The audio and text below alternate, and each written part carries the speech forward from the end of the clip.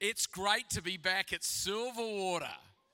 And it's been a while, actually, but too long. But I actually come, mind you, I do come here every Thursday because I'm one of the lecturers in C3 College, and we've got a wonderful campus out here at Silverwater. And we've got our own June DeQuilla, who was singing, leading the singing, and Rooney's there, and Brad, and we've got some wonderful people there. So consider that for next year.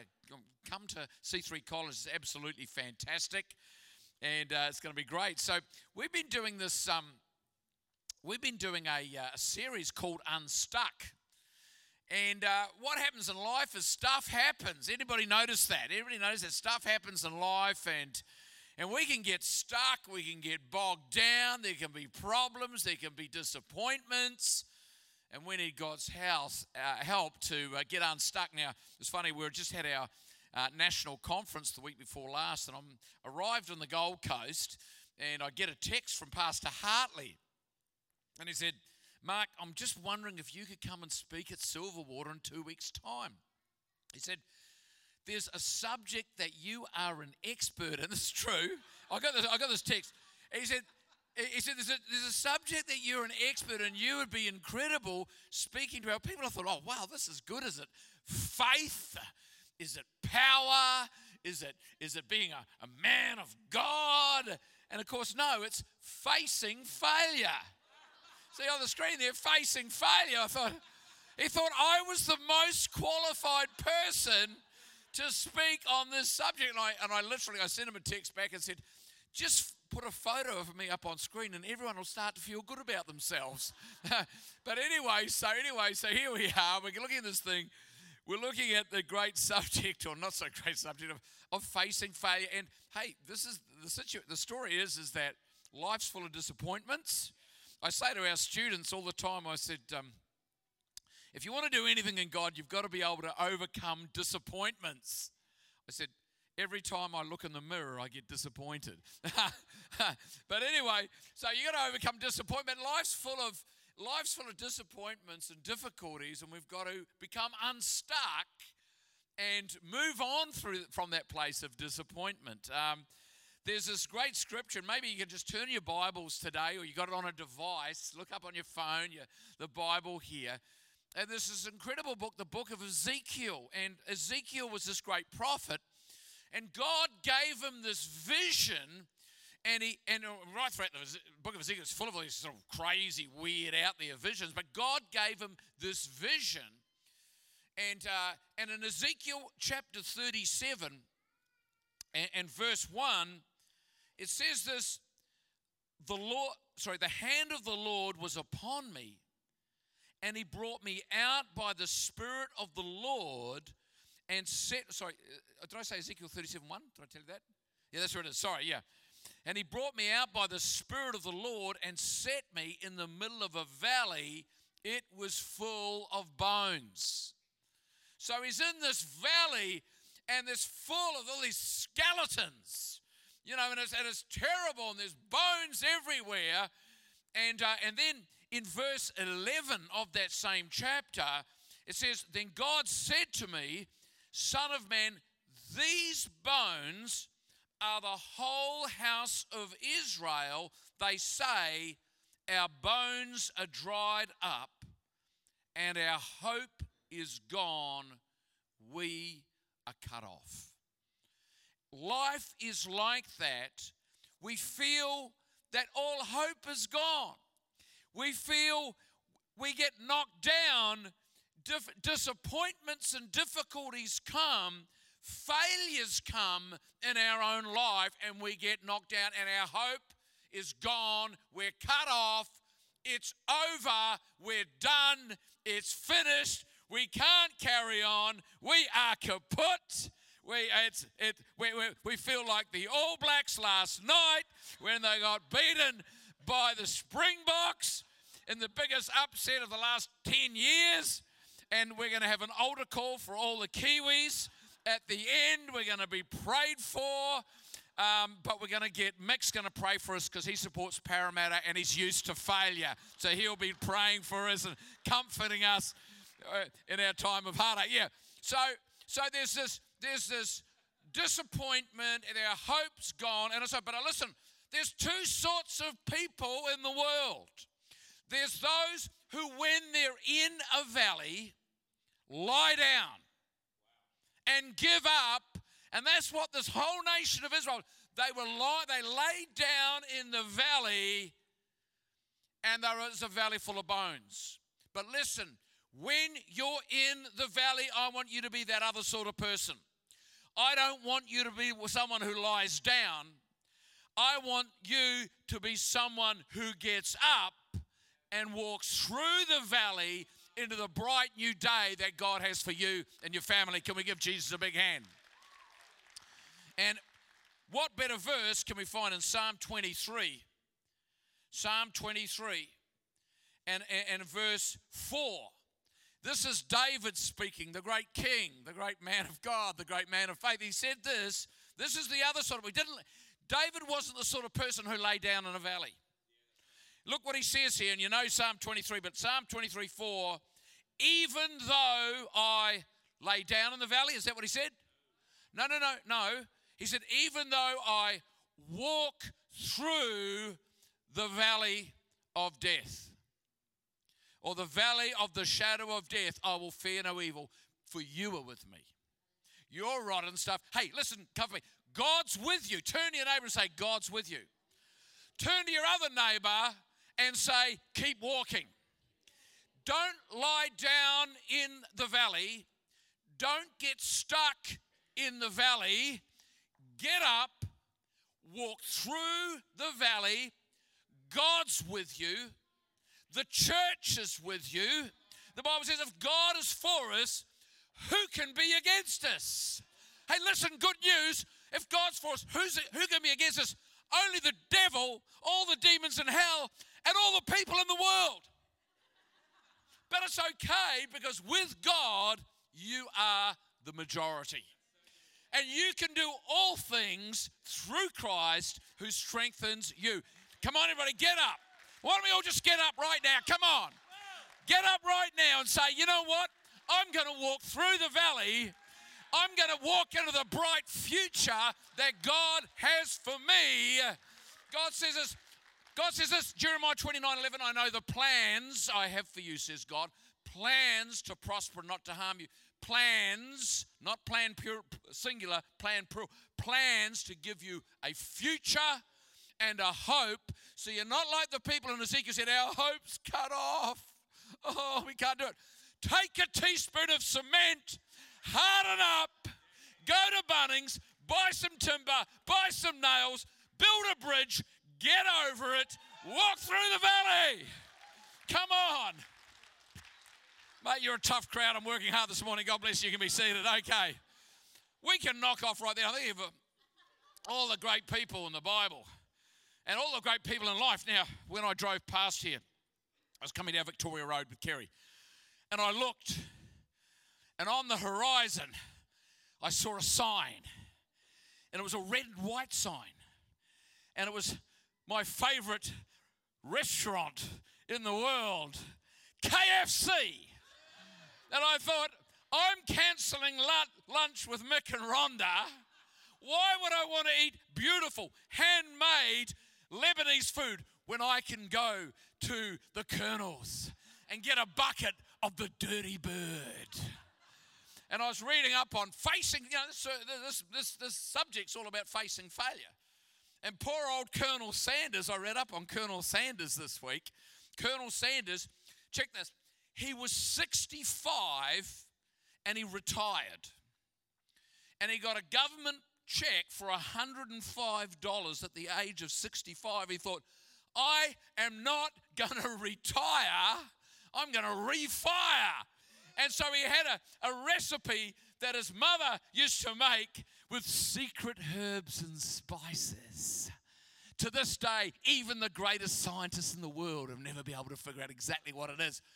And he took it around all these restaurants at the age of 65, and he tried to sell this recipe so the restaurants could cook them and he could sell them the chicken and the herbs and spices.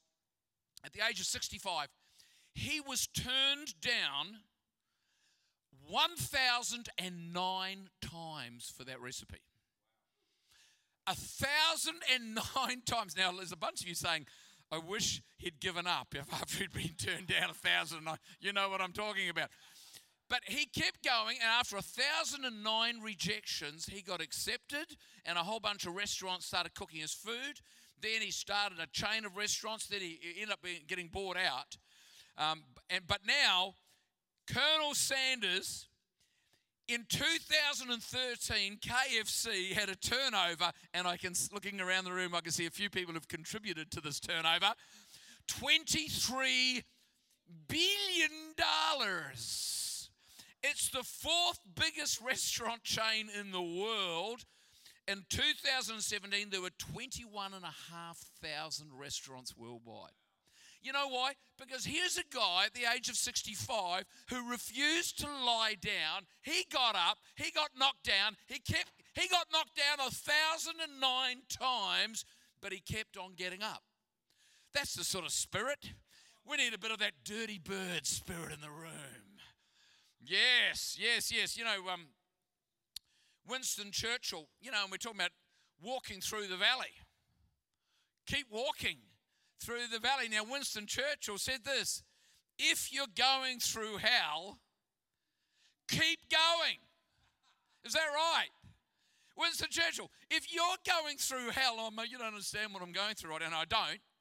But listen, I don't know your past, but I know your future if you'll walk through the valley. And if you'll just keep going, if you're going through hell right now, don't lie down in the valley, get up, keep going. I'm walking through. Anybody here going to walk through the valley? Anybody? Come on. Anybody? Come on. We need to keep walking through the valley. Now, David wrote Psalm 23. And when we think of King David, if I was to ask people, who's your favorite man or woman of God in the Bible, half the crowd would say King David. You know, and David was this great man of faith. But I'll tell you what, David knew what it was to face failure in his own personal world. But the good thing about David is he just kept going. And he's not writing, just thinking about this now to be honest, when he says, even though I walk through the valley, it's not some poetic sort of thing that he's wrong, I'm walking through it. But no. He knew what it was to fail, to make huge mistakes and to sin greatly that not only cost him, but it cost those around him very, very dearly. But he kept going.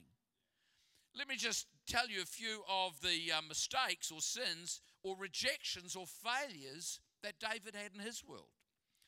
David was rejected by his father, persecuted by his leader, the king, who tried to murder him on numerous occasions, abused by his brothers and his first wife, forsaken by his closest friend, was responsible for a whole city of priests and their families being murdered by King Saul because he deceived the priests about what he was doing out of fear.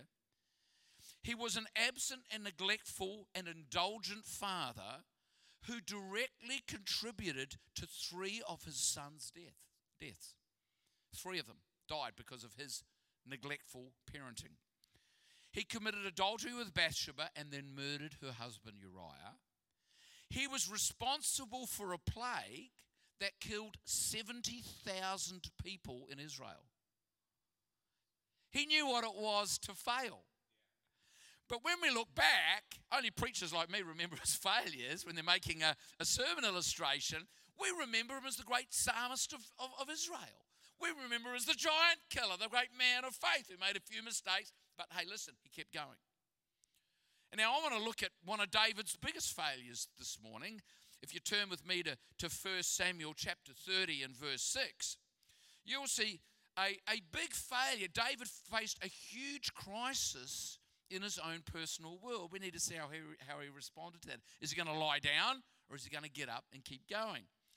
1 Samuel 30 verse 6, David actually has been fleeing from Saul. He's got about 600 guys and their wives and families, and they've been given, and he goes and he aligns himself to the Philistines, who are enemies of Israel. they give him a little town called Ziklag. Then they say, listen, we want you to go and fight with us against Israel, against your people. Now, David should have made an excuse or refused, but he didn't. He went with them to fight against God's people. And then the Philistines got cold feet and said, no, don't worry about it, you can go back. So he's taken all his soldiers away from the town of Ziklag where their families are. Let's look at the story here in 1 Samuel 30, verse 1. So they're returning, you see, and it says, David and his men reached Ziklag on the third day. Now the Amalekites, these are real bad evildoers, had raided the Negev and Ziklag. They had attacked Ziklag, burned it, and had taken captive the women and all who were in it, both young and old. They killed none of them. They carried them off as they went on their way. So David arrives back at town. His family is gone. It says here, when David and his men came to Ziklag, they found it destroyed by fire and their wives and sons and daughters taken captive. So David and his men wept aloud until they had no strength left to weep. David's two wives, abundance, he lived in the abundant life, blessing, here we go. Two wives had been captured, Ahinoam of Jezreel and Abigail. David was greatly distressed. Now here's the thing, you go, so David turns up at Ziklag, he's looking there, and there, he's looking at Ziklag and he says, look at Ziklag. Here's Ziklag, all my family gone. My family is gone.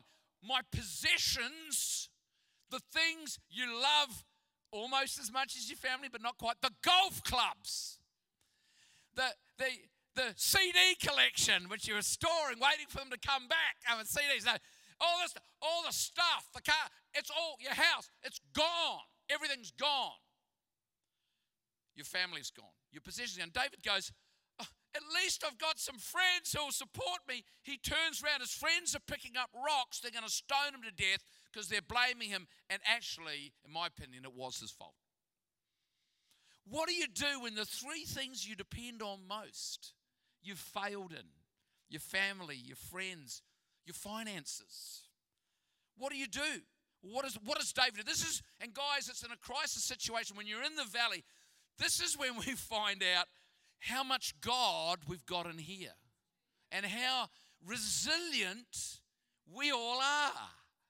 And David for years had been worshiping God. You know, and praying. Now, I pray, I'm driving down the road, listening to music, whatever, and then I notice the tank's on empty and it's a long way to the gas station. You know, I'm just doing my own thing. What do? Pray immediately. You pray. You know, we all pray when there's a crisis. Well, here's the thing. Don't pray when pray before the crisis.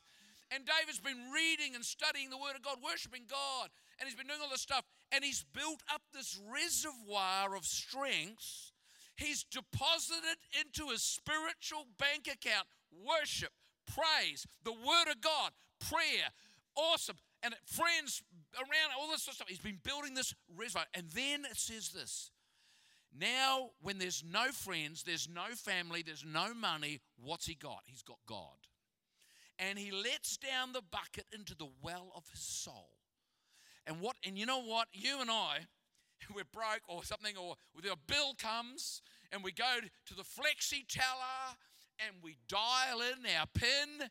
What's the last thing you want to see come up on the screen? Insufficient funds. Is that right? The last thing you want. And there's no money to cover the debt. But listen, it's the same spiritually. How many reserves, how much cash, how much spiritual wealth and weight have you got in your spirit? So in a time of crisis, you can dial it up, put your number in, and there's enough reserves of faith to be able to get back up and walk through the valley. And David, it says, just bring that scripture up again. Just disappeared off the screen. David was greatly distressed. The men were talking to him, but David found strength in the Lord his God. Or another translation says, David strengthened himself in the Lord his God. and he began to pray. He began to see, and can I just say this, in a crisis, there's two sorts of people. There's people who lie down in the valley, people who walk through it. There's people who run from God because things aren't going their way. But my friends, I want to encourage you this morning. Get up and don't run from God. Run to God. Come on. Run to God. Run to God. He only wants to do you good. And it says, David strengthened himself in the Lord as God. And then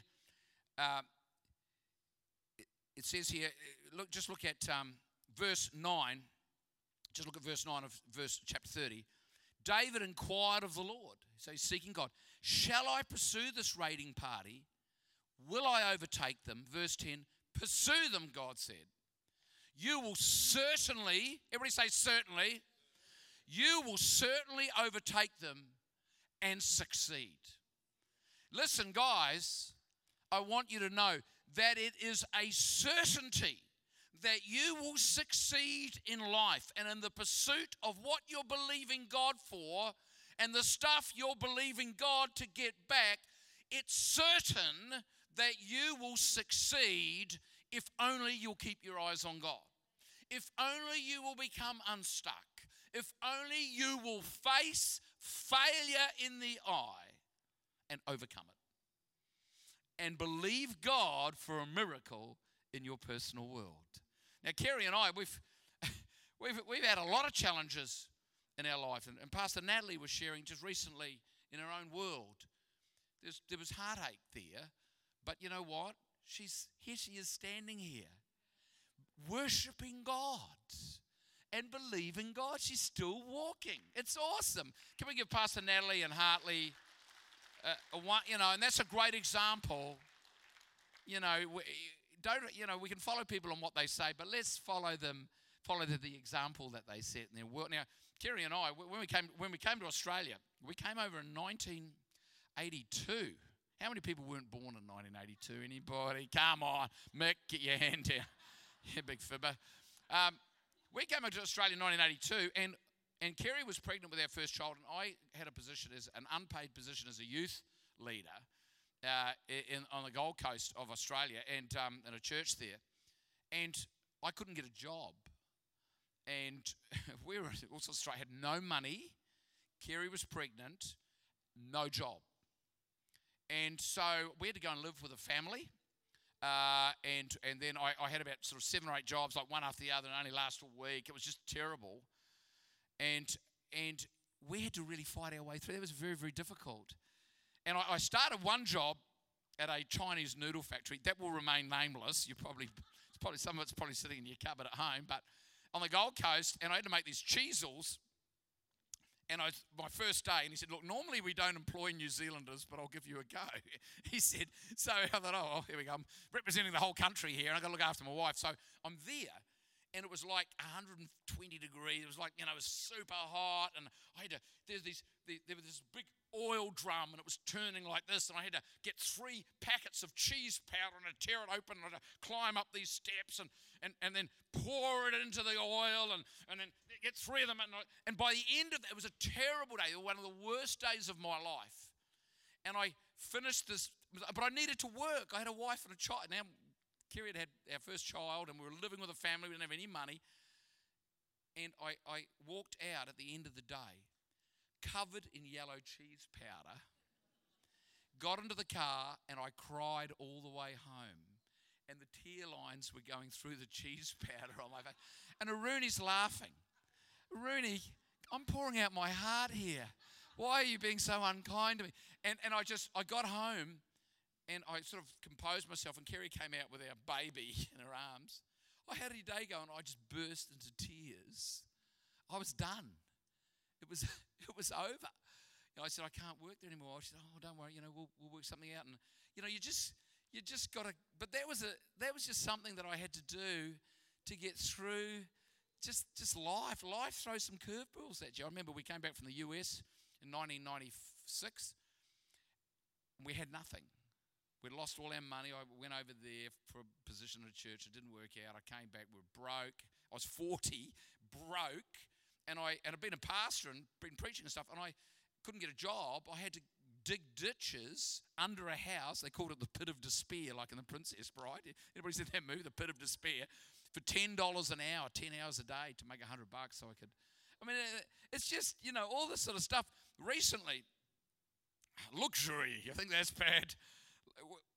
Recently, we had bought an apartment on the beach in Narrabeen, right on the absolute beach, beautiful views. And then the guy said, look, sorry, the building is kaput. For a year and a half, they had to fix the building. They had to rip the front off the whole building at personal cost to everybody who lived there. So Kerry and I basically went broke. This is like 5 years ago. We had to move out of our apartment and were homeless for a year. And our friends, we went and lived with friends of ours for a year with our daughter, Kerry and I and our daughter. We had nowhere to live. And then my younger daughter had a catastrophic head injury and had issues with concussion. My son got divorced. My older daughter had business problems in the States, and she was in New York and collapsed on the ground. And she actually lost all the hearing in one ear, which she has never, and all this sort of this family, there's all this, and then but you think that's bad? The worst thing happened. I went to church, parked my car, went into the service on a Saturday night. There was a big wind came through. A tree fell on my Mercedes convertible, trashed my car. I mean, it's just, and all this stuff just keeps happening. And you know what? But you know what, guys? Here's the thing. I would hope that there's some God in here. And that I can just get up, and with Kerry and my family, we're not giving up. I'm not going to lie down in the valley. I'm not going to be one of the dropouts. I'm going to walk through the valley. I'm going through. And so we just, you just turn it around. We had a house, an investment property on the Northern Beach. Had to sell that. 2 apartments. We had to sell them. But you know what? God's turned it around. It's all good. It's okay. It's okay because God's there. And we've walked through it, and we've got another couple. We own 3 apartments now on the Northern Beach. It's not too bad, is it? You bounce back. You just got to keep bouncing back. You just got to, and believe in God for great things. Let's keep stepping out, and let's keep moving forward into the great purpose that God has for them. Winston Churchill once said this. He said that success consists of going from failure to failure without a loss of enthusiasm. And David, the Bible tells us, he had all these failures. This is just one of the failures that David went through. David went out, ran down the Amalekites, obliterated them from the face of the earth. And the Bible says this in verse 18 of 1 Samuel 30. Because he's able to get up, you see, David recovered everything the Amalekites had taken, including his 2 wives. Nothing was missing, young or old, boy or girl, plunder or anything else they had taken back. David brought everything back. Everything that he had lost, he recovered. With interest, look at the next verse. He took all the flocks and herds, and his men drove them ahead of the others' livestock, saying, this is David's plunder, because the Amalekites had been ripping off everybody else, and all these goodies were there. And David got them. Why? And then he gets back to his campsite, gets back to Ziklag. 3 days later, a man comes in with a crown and gives it to him and says, Saul's dead. You're the new king of Israel. Imagine if you'd turned up his toes, if you'd given up at Ziklag. His friends would have stoned him to death. None of us would have ever heard the name of David. But because David was made of different stuff, he had a different spirit, the Spirit of God. He was able to get up, dust himself off, become unstuck, face his failures, and move on into the great plan that God had for his life and his family's life.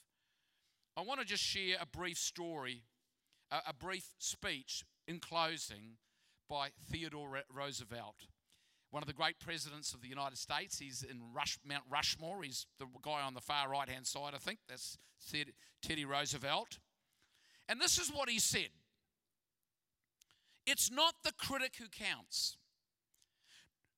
Not the man who points out how the strong man stumbles or where the doer of deeds could have done them better.